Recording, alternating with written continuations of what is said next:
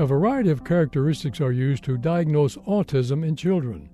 Often, it's poor social and communication skills which others observe in children that compel parents to get a child tested.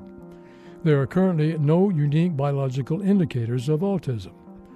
One particularly rich indicator of social differences in autism is the voice.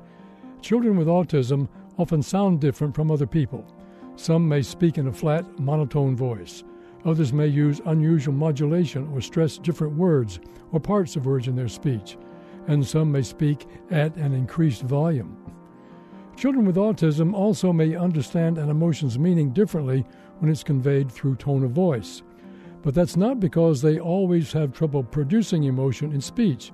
The difficulty is that people with autism have problems understanding how tone is used to modify the meaning of words. So, for example, a child with autism may have difficulty parsing the difference between the sentences, "I can't believe this," and "I can't believe this."